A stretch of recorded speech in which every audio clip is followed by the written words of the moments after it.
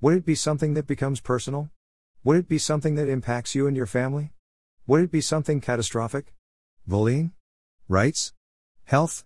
Family? Community? Marriage? Friends? Do you know what you believe? Do you know what you stand for? Do you know what you will take a stand for? Do you have a solid foundation on which to build your life? Do you have something worth fighting for? What would it take for you to stand up? What would it take for you to take a stand? Are you like someone standing on the waves and being tossed back and forth? Are you like a tree in the wind being swayed side to side? Do you have a tipping point? Do you have a trigger point? Do you have a cause? So if there was an injustice impacting your child, would do something? Would you stand up and take a stand? If there was an injustice impacting your spouse, would you do something? Would you stand up and take a stand? If there was an injustice impacting your family, would you do something? Would you stand up and take a stand? If there was an injustice impacting your neighborhood, would you do something? If there was an injustice impacting your community, would you do something? Would it have to get to the point of it being an injustice, or would you be willing to take a stand and stand up before it got that bad? Would it take getting to the end of your life, or would you be willing to stand up sooner? Would it need to be a life or death situation for you to decide to stand up or take a stand? What would it take for you to stand up and take a stand? Dash. The 1-Year Daily Insights with Zig Ziglar and Dr. Ike Reighard. For September 24th. Dash. Worth fighting for. Dash.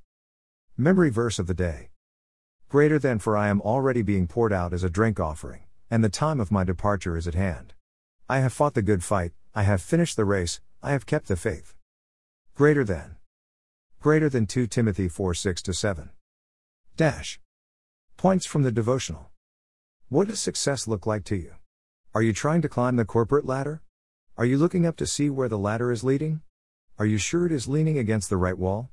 You may get to the very top of the ladder and then find it has not been leaning against the right wall. A. Rain. Do you realize that effort isn't enough if you are going in the wrong direction? Do you realize that passion isn't enough if you are going in the wrong direction? So what is it that you are willing to go to battle for? What is it that you are willing to go to battle over? What is it that you are willing to die for? What is it that gives you and your life meaning?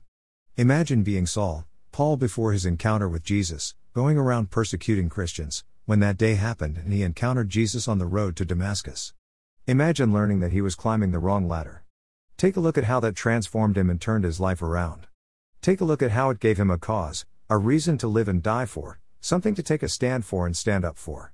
Take a look at how he gave his all, his intelligence, his heart, his leadership gifts, his time, and his resources for the cause of knowing Jesus and making Jesus known. Take a look at how it was able to sustain him through the highest of highs and the lowest of lows. Take a look at all the miracles that took place in and through him.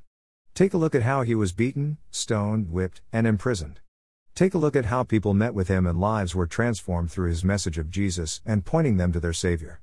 Take a look at how he was betrayed and misunderstood.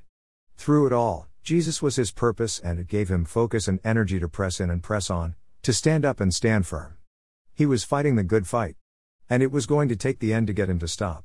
He was able to live his life with abandon, without regret, because he lived for a cause greater than himself and would be able to stand on that. If we look into what he says after today's verses, we find, "For I am already being poured out as a drink offering, and the time of my departure is at hand. I have fought the good fight, I have finished the race, I have kept the faith. Finally, there is laid up for me the crown of righteousness, which the Lord, the righteous judge, will give to me on that day, and not to me only but also to all who have loved his appearing." 2 Timothy 4:6-8. Dash. Discussion topics from today's devotional. How would you define and describe the wall your ladder is leaning against? Is Christ a cause worth fighting for? Why or why not? Dash. Quotes from today's devotional. Greater than what our deepest self craves is not mere enjoyment, but some supreme purpose that will enlist all our powers and will give unity and direction to our life. We can never know the profoundest joy without a conviction that our life is significant, not a meaningless episode. The loftiest aim of human life is the ethical perfecting of mankind, the transfiguration of humanity. Greater than. Greater than Henry J. Golding. Dash. Today's reading from Tanakh. Psalms 148, praise God everyone, from everywhere. Psalms 149, praise God from your heart in your own special way. Psalms 150, remember all God has done and praise Him. Dash. So where are you at today? Do you know what your cause is? Do you know what your purpose is? Do you know what your plan is?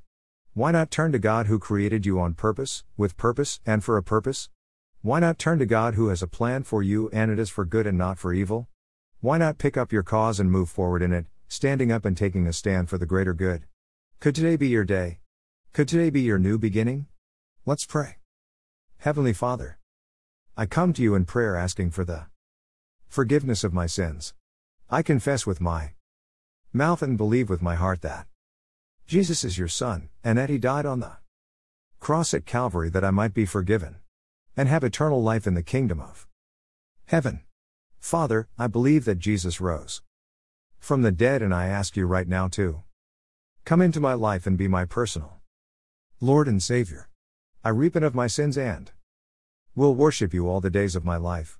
Because your word is truth, I confess with my mouth that I am born again and cleansed by the blood of Jesus. In Jesus' name, amen. Did you pray with me? Would you be willing to leave me a comment so that I can pray with and for you about such an incredible decision? Or if you don't feel comfortable leaving a comment on my blog, why not email or text me instead?